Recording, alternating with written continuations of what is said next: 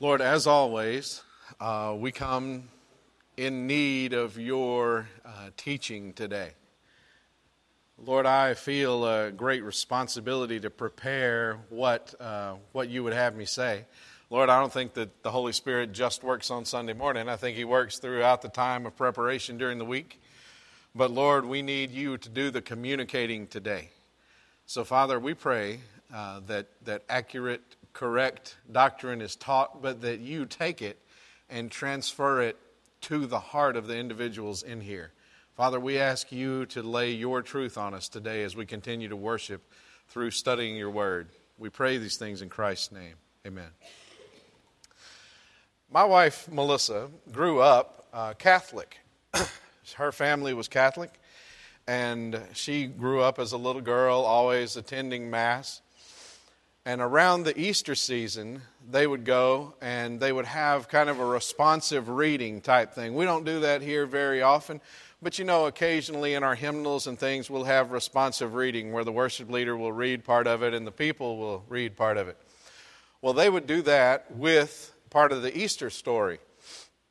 And so every year during Holy Week, they would come together and they would do this responsive reading. And the priest would say some of the things, and the people would say some of the things. Well, every year, the people were required, when it came to that part of the Easter story, to say, "Crucify him." And that was something my wife didn't want to do. She was a sweet little girl, and it made her uncomfortable. It bothered her to say that. And so she would leave that Easter service, and they wouldn't say a word. They would leave in a very solemn mood, considering the sacrifice of Christ, and they would go out and get in their cars in silence. Well, after they got in the car, Melissa turned to her mother one day and said, "Why did Jesus have to die?" And I think that's an excellent question for us to look at today. The first thing I want us to see is that the wages of sin is death. Romans 6:23 tells us this. It says, "For the wages of sin is death." Looks like we got some wrong scripture up there. I apologize. All right, so have you ever heard the saying, somebody when you're trying to take control of something or give instructions about something, somebody might ask you, "Who died and made you God?" Have you ever heard that? Well, the reason they ask that is they know that God has the ability and the right and the authority to say whatever He wants. You may not, but God does. So nobody died and made Him God. He just is God. And whatever in the world He wants to tell us is what is right. And so when God declares the wages of sin is death, then why is it that way? Well, I'll talk about some reasons it's that way. But the primary reason is that because God says that that is the way it is. I have a friend who is able to write computer programs. And he was entertaining his grandchildren one day, and he was writing a computer program to cause some things to happen on the screen that would entertain the grandkids. So he made it look like there was water across the bottom of the screen and sky across the top 2/3 of the screen. And then he created a boat that was sailing on the water. And so there goes the boat across the water. This is sort of interesting, but he wanted to add to it. So he makes this airplane flying up above in the sky. Well, you know how little boys are. That's interesting, but they want somebody killing somebody else, right? So my friend made it where the airplane could drop a bomb on the boat. And that was more entertaining for the kids. Now let's imagine for a second that boat said, "This is not fair. This is not just. I don't have any weapons that I can fight back with. And you are an evil creator." Okay, you know what my friend would have done? If that weird thing had happened, he could have hit delete and boom, there goes the boat, right? Now, why would he have the authority to do that? Because it only existed because he wanted it to exist. It existed because he chose to create it.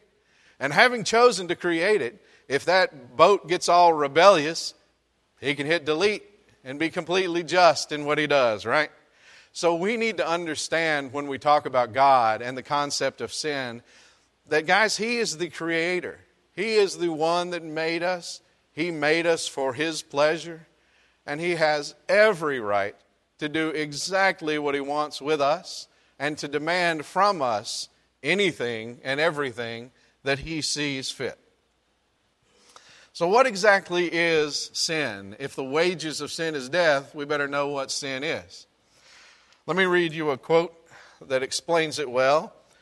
Sin is any failure to conform to the moral law of God in act, in attitude, or in nature. That's from Wayne Grudem. And that's a good explanation of what sin is. Now let me give you a better sense of what sin is by quoting Dr. R.C. Sproul. Sin is cosmic treason. So many of us, I dare say all of us, do not treat sin as the horrible thing that it is. You know, the more a person lives with God, the more a person gets to know God, the closer the relationship to God gets, the more sin is revealed in the life and in the heart. You know, as I grow older and as I walk longer with God, things that didn't bother me a few years ago, I'm starting to see those as sin and realize that I need to take care of those. Dr. Jerry Bridges, who is a well-known, well, he's deceased now, but he was a well-known Christian author. I got to hear him speak one time, and he was saying that the big sin that he was struggling with at this point in his life was his fear of flying. And I thought, well, Dr. Bridges, how is the fear of flying a sin? And he explained it and said, I don't trust God as much as I ought to. And that is the sin that I'm dealing with. I look forward to the day when my biggest issue that I'm working on as a sin in my life is being afraid of flying, okay? So sin is anything that goes against, it's a failure to conform to the moral law of God in act, attitude, or nature. Now, we're familiar with the Ten Commandments, right? Most of us are. Most people are familiar with the Ten Commandments. Although there was an organization that went out and asked people in the street, can you name the Ten Commandments? And there were person after person who would say, no. And then they would ask the same person, can you name 10 different brands of beer? And they'd go, oh yeah, and they'd name them off. So I don't want to assume we know the Ten Commandments, but most of us here in the South are at least familiar with them. The first one, if we look in Acts 20, which is one place we can find the Ten Commandments, the first one says, you shall have no other gods before me. Now you may say, I'm good there, because I don't have any idols set up in my house. You know, I don't burn incense to any little statues. I don't have this problem.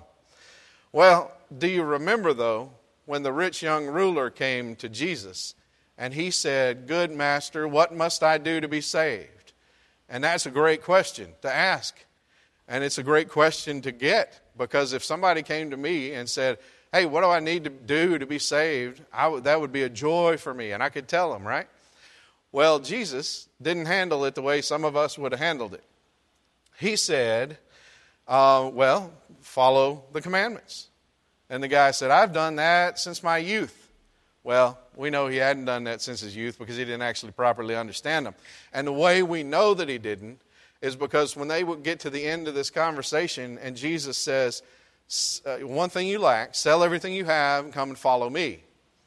Well, the rich young ruler was dismayed and upset then, and he went away saddened because, why? Because he couldn't obey the very first commandment that says, you shall have no other gods before me. Because his wealth was his God, and he preferred that God over the one he was speaking with in the flesh. So that first commandment is one that most of us have broken. You shall have no other gods before me. The second commandment says, you shall not make for yourself a carved image or any likeness or anything that is in heaven or earth or that is under the earth beneath or that is in the water under the earth. So, again, this is going along the lines of idolatry. The next one says, you shall not take the name of the Lord your God in vain, for the Lord will not hold him guiltless who takes his name in vain. Have you ever used the name of the holy, holy, holy God as an expletive when you were frustrated or angry? If you have, then you have broken this commandment. Remember the Sabbath day to keep it holy. All right, I'm not going to park on that one because there's some debate about whether we should still observe the Sabbath or whether that was relegated to the old covenant and we're under the new covenant. But there'll be plenty here for us to mess up on. The next one says, honor your father and your mother, that your days may be long in the land that the Lord your God is giving you. All right, is there anybody who would say, I have always and perfectly honored my father and mother? Well, if you've ever disobeyed them, then you have not perfectly, absolutely honored your father and mother. You shall not murder. Okay, good. Finally, I get to one that we haven't done, right? I mean, not many of us have killed anybody. Well, there's a monkey wrench that gets thrown into that one. Jesus in Matthew 5:21 says, you have heard that it is said to those of old, you shall not murder, and whoever murders will be liable to judgment. But I say to you that everyone who is angry with his brother will be liable to judgment. Whoever insults his brother will be liable to the council, and whoever says, you fool, will be liable to the hell of fire. All right, so Jesus raises the bar and says, hey, if you are angry with your brother, then you are guilty of this sin of murder. And then he says, then the Ten Commandments say, you shall not commit adultery. Again, we think, okay, that's good. I hadn't done that one. But again, Jesus raises the bar. In Matthew 5:27, he says, you have heard that it was said, you shall not commit adultery. But I say to you that everyone who looks at a woman with lustful intent has already committed adultery with her in his heart. So again, there we're in trouble, right? The next one says, you shall not steal. Now, that's, you shall not steal things. You shall not steal anytime, anywhere, anything, including work from your employer, for example. If you're at work and you're supposed to be productively doing your task, and instead you are browsing Facebook, well, sort of, you're stealing time from your employer, right? So, most of us have stolen something at some point. Next one says, you shall not bear false witness against your neighbor. Now that's talking about lying. Have you ever lied? If you say no, then you just lied again, right? So this is a tough one. Everyone has lied. I talked to a fellow one time, and I asked him if he had ever broken any of the Ten Commandments. He said, no. And I said, well, are you sure about that? And he said, yeah. I said, have you ever lied? And he said, no. And I said, you've lied to me 3 times since I walked in the door. But he didn't agree with me. All right, so the next commandment says, you shall not covet your neighbor's house. You shall not covet your neighbor's wife, or his male servant, or his female servant, or his ox, or his donkey, or anything that is your neighbor's. Now, Rick Springfield reminded us back in the 80s when he's saying, oh, I wish that I had Jesse's girl, right? That's what covetousness is. All right, covetousness is wanting something that somebody else has. Most of us are guilty of that one. So let me ask you, consider for a second, with just the 10 Commandments, have you ever broken God's law? Now, if we're going to be remotely honest, we're going to say, yeah, we have. We've broken the law. Now, the bad news is this test is a pass-fail kind of test. The Lord is not going to grade you on the curve. You either have kept the law or you have failed to keep the law. Now, the way this pass-fail test works is you can miss exactly 0. All right? That's a high standard. I realize that. James 2:10 says, for whoever keeps the whole law but fails in one point has become guilty of it, guilty of all of it. So, if there is any sin that you've ever committed. And with me, there are thousands and thousands of sins that I've committed. Or at least that I've committed over and over, you know. So, if there's one sin, what does James tell us? For whoever keeps the whole law but fails in one point has become guilty of all of it. So I'm trying to tell us, folks, that there is bad news so that we can understand the good news that is to come. So truth number one that I am trying to get through to you today is that the sovereign and holy Creator God of the universe says that the wages of sin is death. Truth number two, you are guilty of sin. Now, I am guilty of sin as well. But I want you to think about and internalize that you are guilty of sin before a holy God. You know, sometimes we read the passage that says, "For all have sinned and fallen short of the glory of God." And that's true. But I don't want us to think about everybody being a sinner. I want us to think about you having sinned and rebelled against your Creator. Truth number three is that because God is holy, He must punish sin. You know, if you were to go before a judge and you had committed a sin, you had broken the law, and you had been caught, there was no defense for it. You couldn't say, well, I didn't do it because you were caught red-handed doing it. And you go before the judge and you say, all right, Judge, I know I broke the law. As a matter of fact, if we go by what James tells us, we've broken all the law, right? So you've broken all the law, and you go before the judge and you say, hey, Judge, I think you're a nice guy, and I think you realize that everybody messes up. So I'll tell you what, why don't you just let me go, even though I've committed murder, I've stolen, I've done all these things that the law prohibits. How about you just let me go with a stern warning and we'll call it even? Now, could a judge do that? Well, no, because the judge would be very unjust, right, if he let you get away with breaking the law. And so God, being completely just, He must punish sin because of who He is. Now, none of this has answered the question of why Jesus had to die. All we've seen so far is that sin requires death. He had no sin, so there was no penalty of death on Him. So the question is, why did Jesus have to die? The answer is, He didn't have to die. He chose to die in your place. Now, we're going to talk more about that next week, Lord willing, when we answer the question, how do I benefit from Jesus' death? But what I want us to see today is that there is a holy and righteous God who, by His nature and by the fact of His holiness, must punish sin.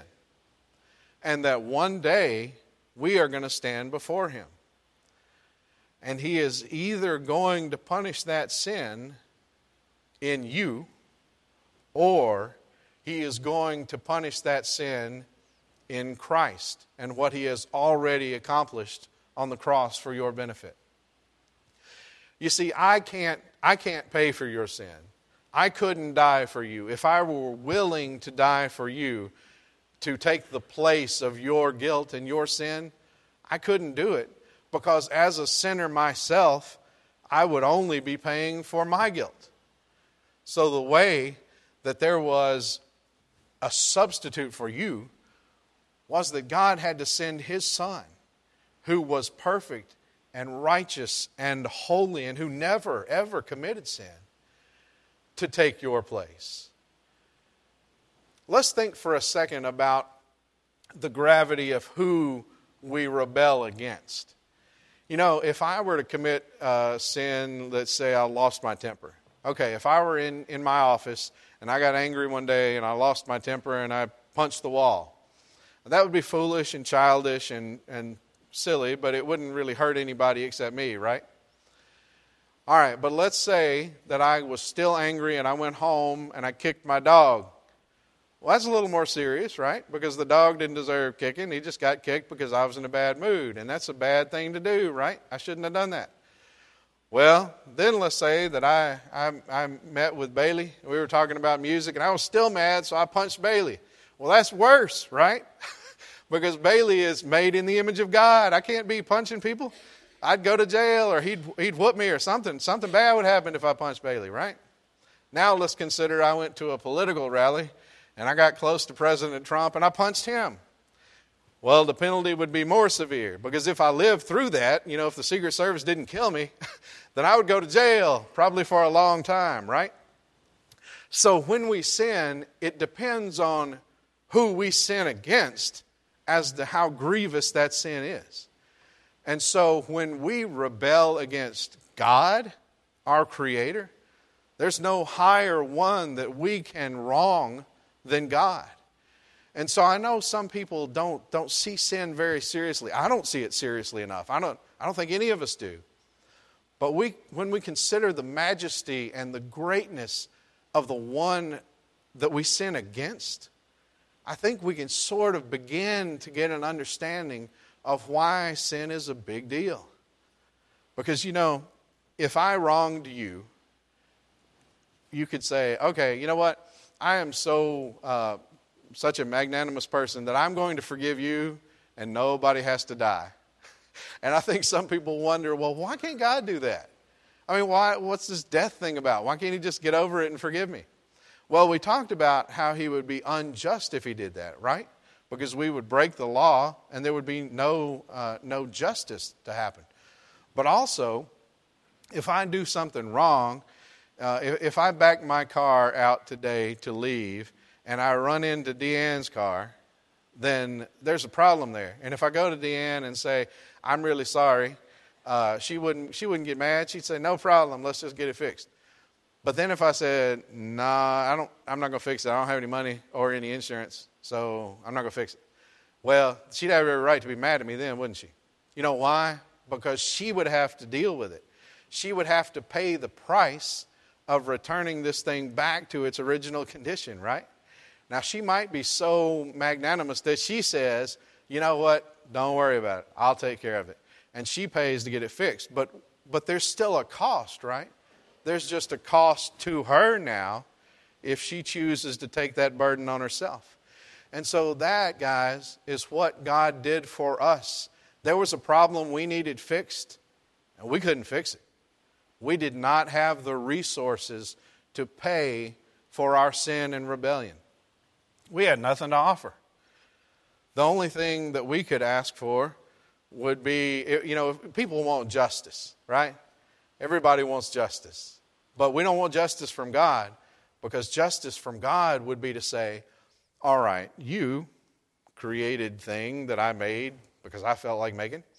You've rebelled against me. You've sinned, and you've sinned in all these different ways, all these different times, and you've rebelled against me. I said, don't do this. And you shook your little puny fist at me and said, I'm going to do it.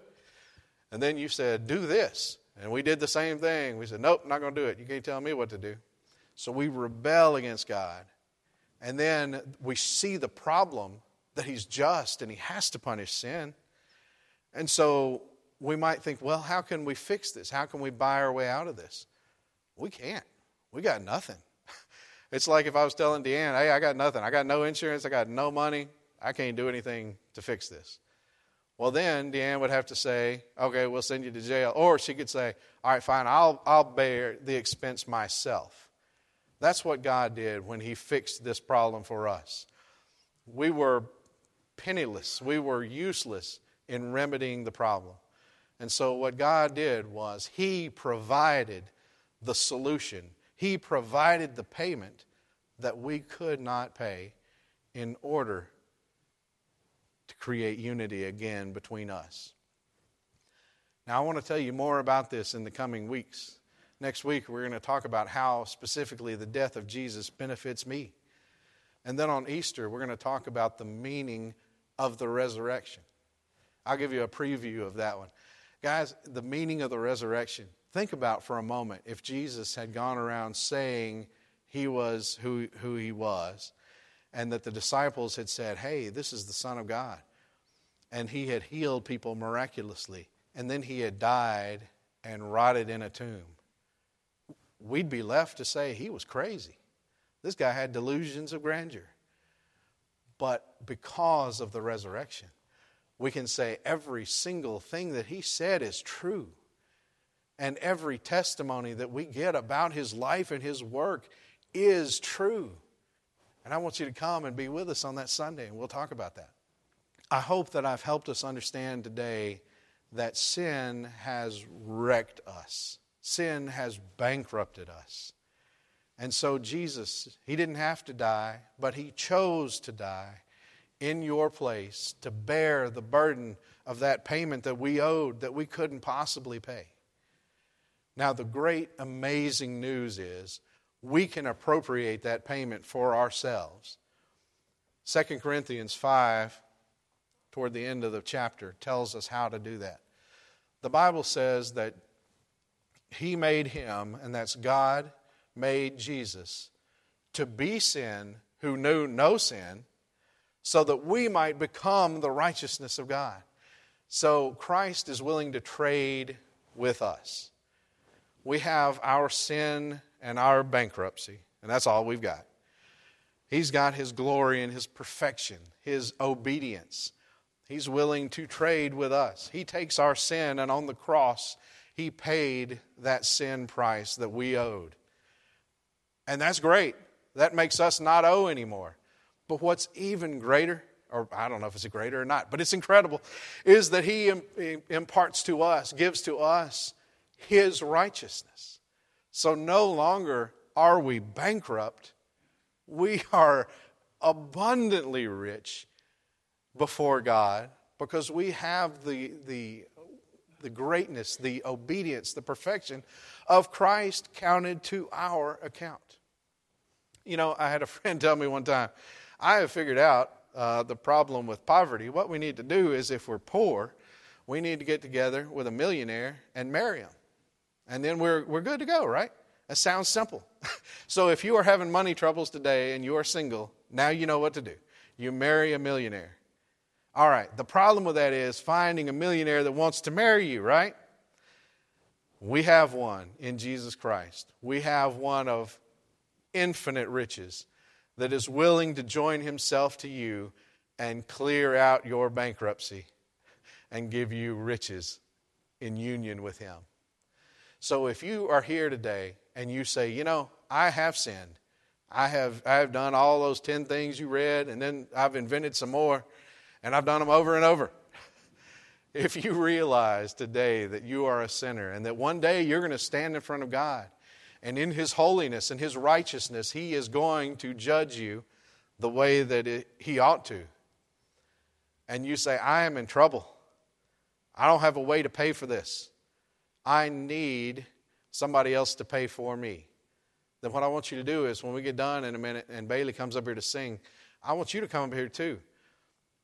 Because I can introduce you to that one who can join with you and give you the riches in Christ that you need. Okay? So guys, pray as we stand together. Let's stand. And pray for those around you. Some of us have been saved since we could remember. We've been saved for a long time. Pray for the ones here who are not. And then let's sing. What are we singing, Bailey? Take My Life.